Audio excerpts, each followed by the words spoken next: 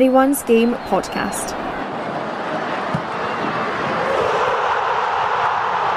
Following women's football. Hello everyone and welcome to another Scotland edition of the Anyone's Game podcast. My name is Gordon McComb and back to review our preview from earlier in the week. It's Robbie Hanratty and Jack Gillis. How are you doing, guys? I'm good. Good to be here, Gordon. Nice to give you a little bit of time off and focus on your own rather than having to juggle hosting at the same time. Yeah, thank you very much. No bother, because today we'll be looking back at Scotland's 7-1 win over the Faroes on Tuesday as Pedro Martinez Losa's side made it 6 points from 6 to open their qualifying campaign. Robbie, you're at Hampden for this one. What did you make of it? Well, the first 18 minutes, it wasn't great viewing, I'd say. Faroes done just as I guess we'd expect them to do. The one up top and a lot of bodies behind the ball, but that's Scotland's job against teams like that to break them down.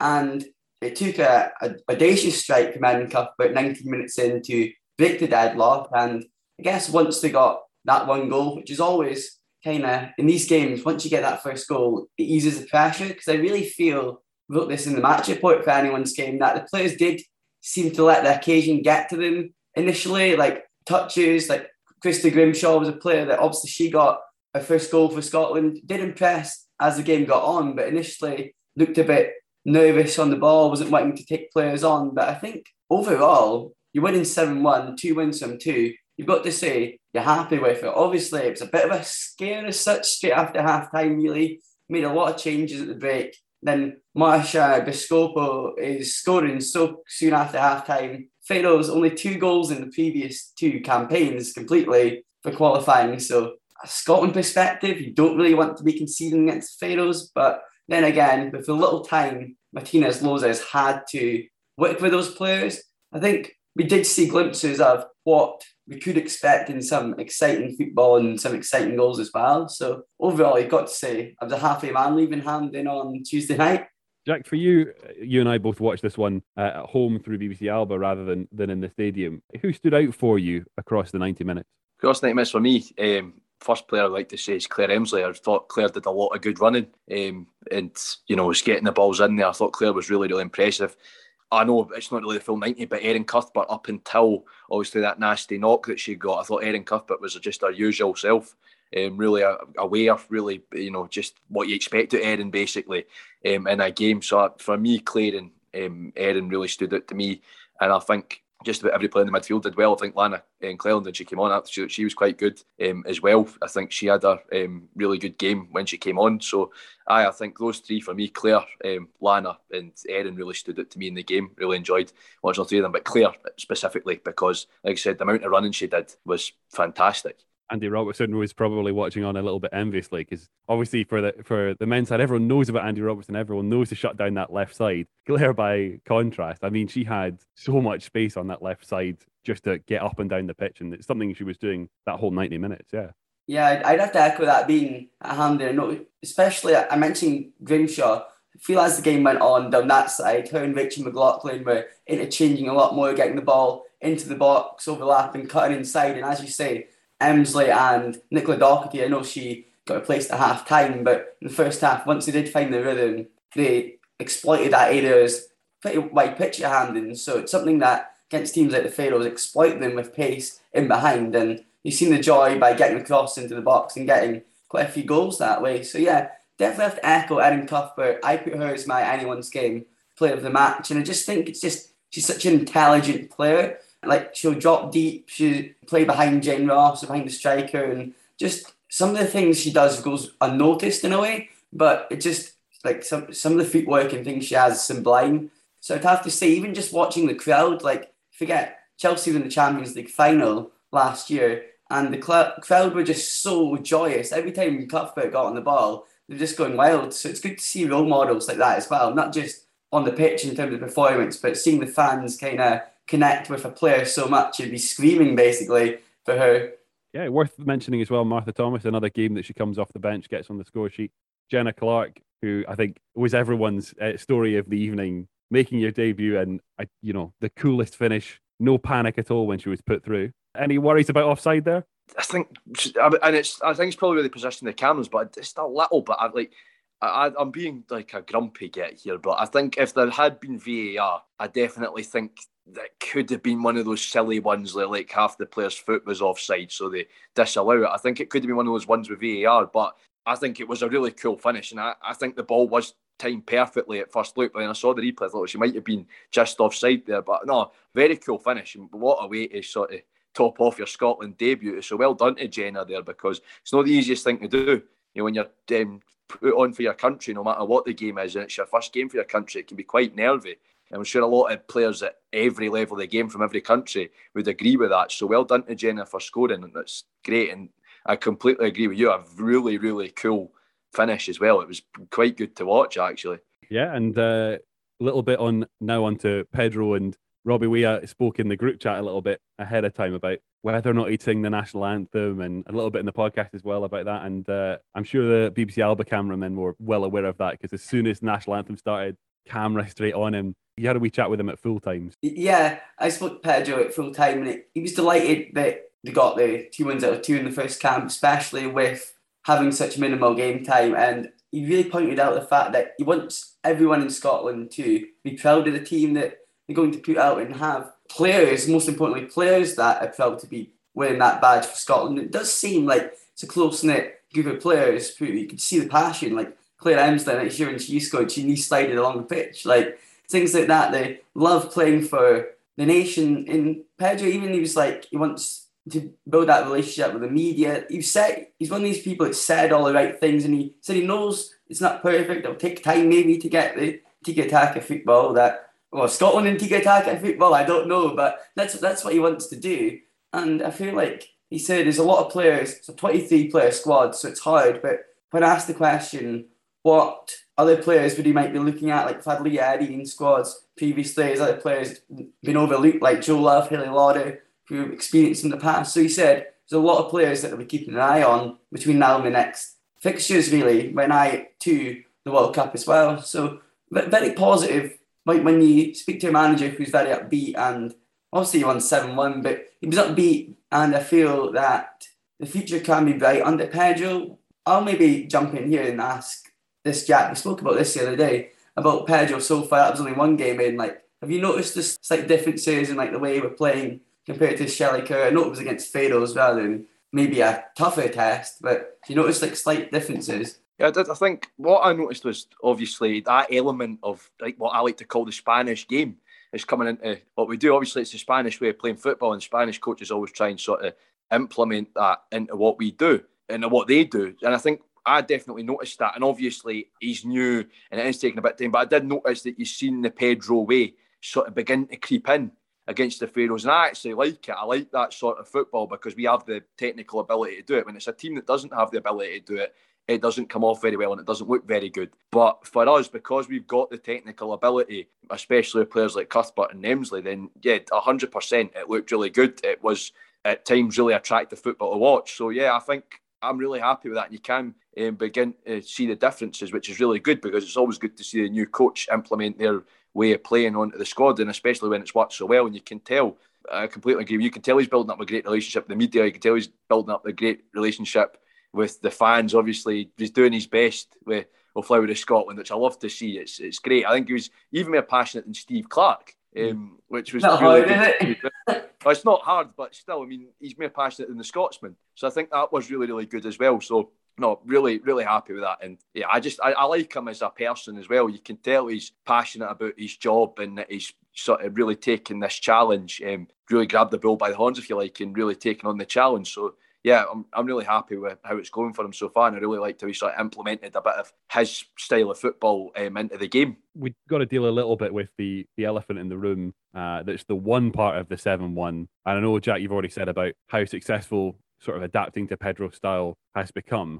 It wasn't always in this 90 minutes looking like that was going to be the case. Lots of changes made at half-time, concede pretty soon after that as well. Signs of a little wobble there, do you think? I think, I just think it was very, very unfortunate, the Faroese goal, where our defending let us down. Especially, I think that corner comes in, that should be one that we should be dealing with, like, 100%.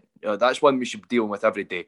We don't, and Biskupsta scores for them. It is disappointing. I do think we had little slips, but then again, that happens in a game. You know, when you're cruising like that, it can happen. I've watched quite a few games. You know, Germany's had it before. Germany did it against Serbia. I know Serbia went 1-0 up in that game, but Germany did it against Serbia, just for example. They had a few slips in that game. Big, you know, when you're playing a smaller team, what's nominally a smaller team, you can still have chances to slip up. You know, Holland slipped up. They've got a new coach. They slipped up against Iceland a few times just back there, and you know how good that Dutch squad is. So they're favourites to win the Euros. So I think you look at that and you go, yeah, it's to be expected with a new coach, but I do think it was really disappointing. And like I said, we should be dealing with that. But fair play to the Faroes, you know, that's a big moment for them, even though they were, you know, I think it was 3-4-0 down at the time. They were still celebrating that. So I've got to say, fair play to them. Yeah, I was going to say that. It was 4-0 at half time and then made 3 changes at the break, but went to 3 at the back. And that was, to be honest, 3 at the back, understand that. Your 4 goals up, is a chance to implement a new, try something different in the game. I didn't realise you could get more subs than usual. We've still got 5 subs, I think, at the moment. So you can do that, 3 subs at half time. It did take, I think, the first 5 minutes of that second half, Faroes got into Scotland half more than he did the entire first half. So that was a concern, but it was the only shot Faroes really had on target. They had maybe that back pass to Doherty, from Doherty to Alexander in the first half. It was a bit on edge, but other than that, other than the goal, they didn't threaten that much. So it's just it's frustrating, even though you could think we won 7-1. I personally was quite frustrated at that because it was 3 defenders really around them, and she keeps in at the near post. So things like that. But Martinez Losa did say post-match as well that he'd rather have these mistakes and these blips now in games like that in ironing them out before they play the likes of Hungary again or Spain and maybe greater opposition who you can't afford to be giving away goals like that because the games have got to be a lot tighter as well. I guess it's fair to say as well, when we speak about the changes made, that's perhaps more of an issue with substituting 3 players rather than the change of shape. Individual errors happen regardless of the shape you play. You maybe just are more likely to get punished for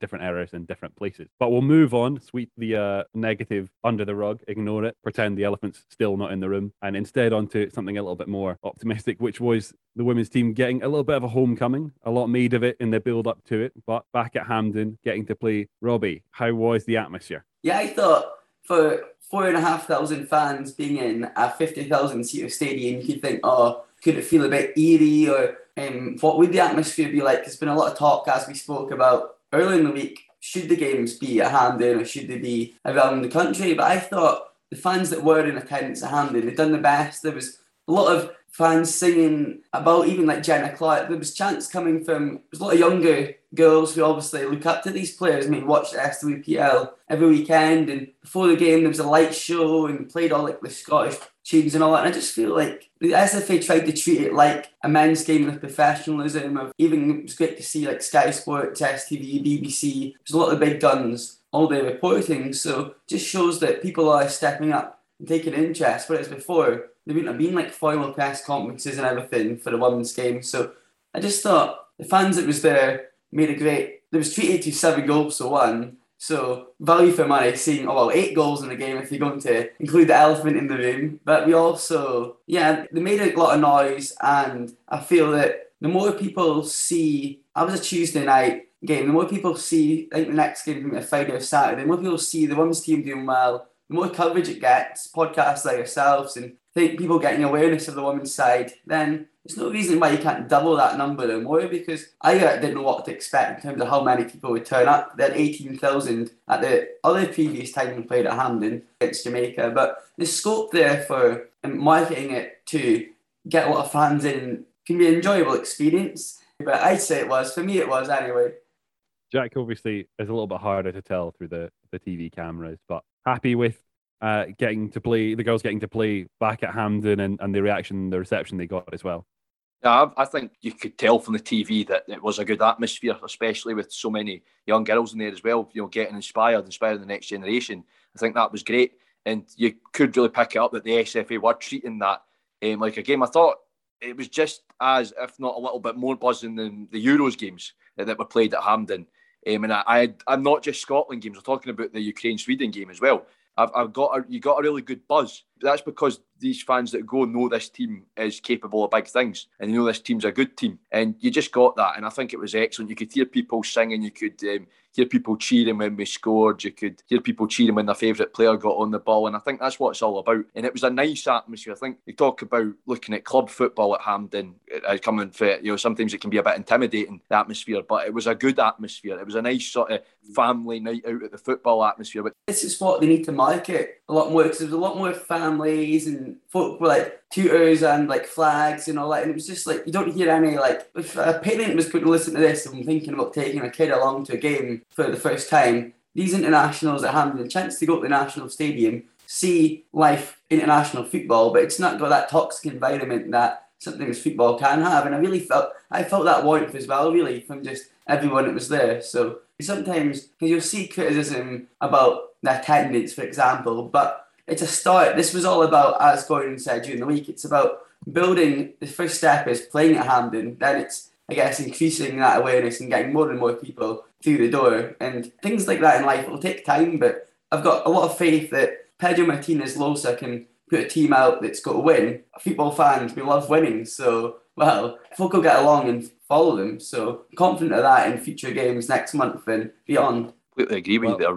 We'll look forward now and move on from what was a very successful double-header for Scotland. It was also a very successful double-header for Spain, a 7-0 win at the same time as we were winning 7-1 against Hungary. Jack, so nervous for having to face Spain in upcoming fixtures? Very. I think this Spain side is one in the ascendancy. They are a very, very good side. I think they've learnt a lot from what was quite a disappointing World Cup for them in France. They're building up as a side. They've got some really quality players in that team. So I'm really, really worried about playing Spain. And a side like Hungary, you'd expect Spain to win big against them, but I think I was shocked at how big a win it was. I was expecting Spain to win 4-0. I wasn't expecting them to win 7-0. So, that's very, very good for Spain, and I think they've got a lot of quality that we need to really watch out for. And I think that's where we need to learn from the mistakes like we had for that Biskupska goal, and we need to learn from those mistakes because Spain will capitalise on that. Spain's the sort of side, if they smell blood, they'll go for it. So fingers crossed we can. I think we will give them a good game, but it's going to be a really, really tough test. I think it's the real acid test for Martinez Losa in this Scotland side. Yeah, I'd say that as well. You want to even mention, going back to that first 18 minutes before we broke the deadlock, I feel it was quite slow at everything was done too slow, trying to play the ball up from the back, and against Spain, you can't be complacent. First and foremost, you want to pick up maximum points against all the other teams in the group, and you want to put yourself in the best possible position to be challenging Spain for that top spot. And you just never know. I do fear Spain, and the free scoring, haven't lost an international qualifier in many, many years, but with Scotland, Martinez Losa will have a bit of time to analyse what went wrong, what went right, and everything. Another few games till the Spain game. So with Scotland, anything's possible. Sometimes they can rise in games like that and put up the best showing yet. So we just have to keep the faith, keep the positivity on this Anyone's Game podcast. For those who haven't had a look at the table, Scotland are second in Group B, tied with leader Spain on 6 points, but as you've heard, Spain 17 goals, not one gone in the net. The other way, giving them a goal difference of 17, Scotland that 9 combined and 1 conceded from the Faroes. That makes goal difference of 8. So a little bit of ground to make up if we're worried about goal difference being an important factor. Ukraine yet to play in the group. So worried about facing Ukraine now that we've got the other two out of the way and we know what we're getting in Spain. Yeah, I think Ukraine are a side that, I was talking about Russia, obviously, the last time. Ukraine are following a very similar pattern to Russia in terms of development, and they've got some decent players, Ukraine, that play in women's top divisions across Eastern Europe, which are growing. The club game in Eastern Europe is really, really good. You've seen it with the Ukrainian side got into the latter stages of the Champions League qualifying, which is really, really a big shock. And you've got a lot of Ukrainian players playing for the good clubs in Belarus, like FK Minsk and Dynamo Minsk, which are their two big clubs in the Eastern European women's game. So Ukraine have got some very decent players, and I think it's the sort of side that could cause us problems. But I still think we'll beat Ukraine, but they are going to be tricky because they've got a few players that I would definitely be looking out for. If I was Martinez Losa, I'd be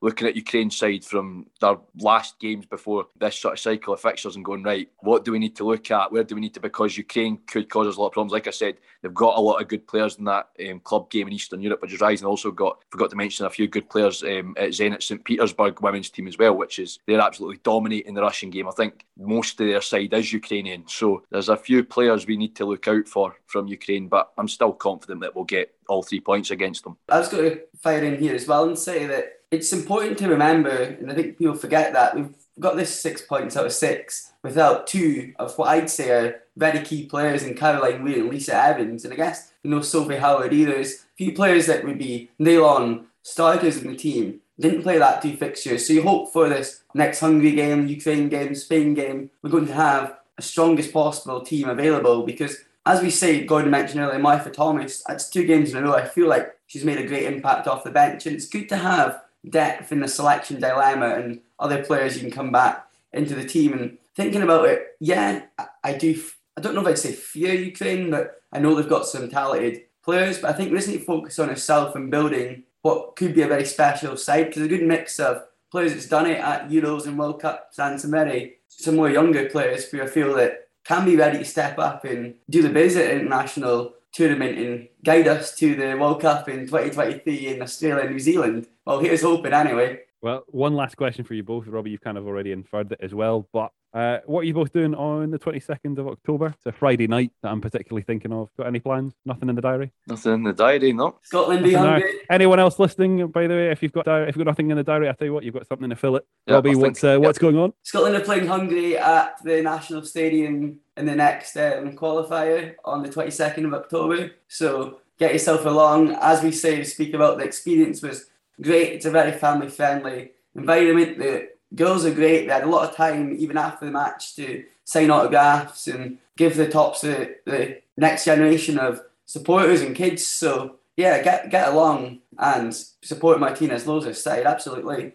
I think I better go now, because I'd like to let people know, like, Claire Elms was my favourite player, so I better try and get a selfie with her at the next game. Me too. And for those not able to make the Friday night, don't panic. There is a double header again, and it's the 26th as well that Scotland are at Hampden, and this time not in a qualifier, so pressure's off, but you might see something slightly more tactically interesting, slightly more interesting in terms of who takes part as well, because we're hosting Sweden. Jack, how are you feeling about playing Sweden in a friendly? Big game, even though it's a friendly, Sweden silver medalist at Tokyo. So, it's a big game for us, and it's a big test. I think Sweden are really, really dangerous. The players I pick out for Sweden are Kosovari Asllani for the Rolfo. They're 2 players that we should really, really look out for, that I think are going to go through a hot knife through butter for our defence, unfortunately. I know I shouldn't be saying that as a Scot, but Rolfo especially, she is such a talented player, one of the best, and she got a big move to Barcelona as well. So they've got some really talented players. As a Frauen Bundesliga fan, Jakobsen and Blomqvist, they're 2 players from Bayern and Wolfsburg to look out for. So,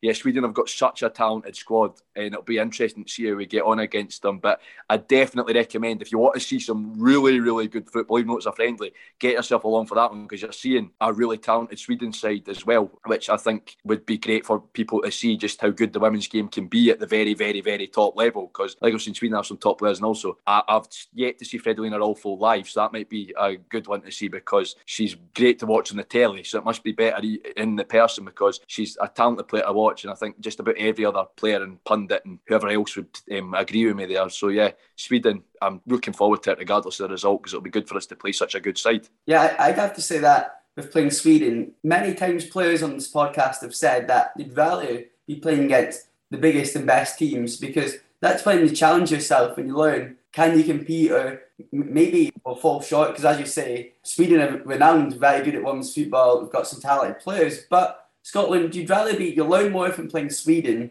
than playing the Faroe Islands, because it can paper over the cracks playing Cyprus, the Faroe Islands, scoring 10 or 7 goals. So I really think organising a friendly against a team of that calibre, it's a very good thing to do, because in Martinez Lozer's defence, it didn't have any friendlies before these qualifiers, which in hindsight they probably should have, but I know with COVID and everything, so I think it'll be good to have that speeding game just to really test these players and just see just how good they can be. Well, we'll look a little bit closer as well. There is the weekend's SWPL fixtures and SWF fixtures as well happening, but we'll jump slightly ahead of that to the Wednesday game. Jack, it's one that's close to your heart, I know. It's the Hibs Hearts derby. 5,000 tickets already sold. Free entry, so anyone in the Edinburgh area, anyone able to get to the Edinburgh area on a Wednesday night, I don't want to hear excuses. It's free. It's perhaps one of the most interesting games of the season so far. Jack, I'll let you finish the pitch. Definitely get yourself along, folks. Even if you're not a Hibs or a Hearts fan, it's promising to be a great night, because I know I might be sounding a bit biased here, but we are in frighteningly good form right now as a side. We've got so many great players, and to be fair to Hearts, I never say Hearts players are any good, but to be fair, they've got a few good players. Hearts, they have got a decent squad that I think at times are unlucky and don't get the rub of the green, but it should be a great game either way, and it will certainly be a high scoring game as well. But yeah, get yourselves along. You'll see two really good teams, and it's an Edinburgh derby. Edinburgh derbies always have a good atmosphere no matter what level of the game it's at. So any of my fellow Hibs fans listening, any Hearts fans listening, why are you not going if you're not got a ticket yet? It's an Edinburgh derby. Get along and support your side. But no, it promises to be a fantastic game, and I think we should get the 3 points. Hibs should get the 3 points out of that, because we've got such a talented squad this year. Dean Gibson's building something really, really special, especially with the new signings. Alexa Coyle from America has been so impressive. She's been a joy to watch. So I'm really hoping we can Hibs can get a big 3 points out of that, and we can maintain the bragging rights over Hearts, because they're still stinging from that loss last season at the Oriam. So yeah, really looking forward to the game. And if you haven't got a ticket yet and you can get yourself along Easter Road, I'd really encourage you to do, because it's set to be a record breaker as well.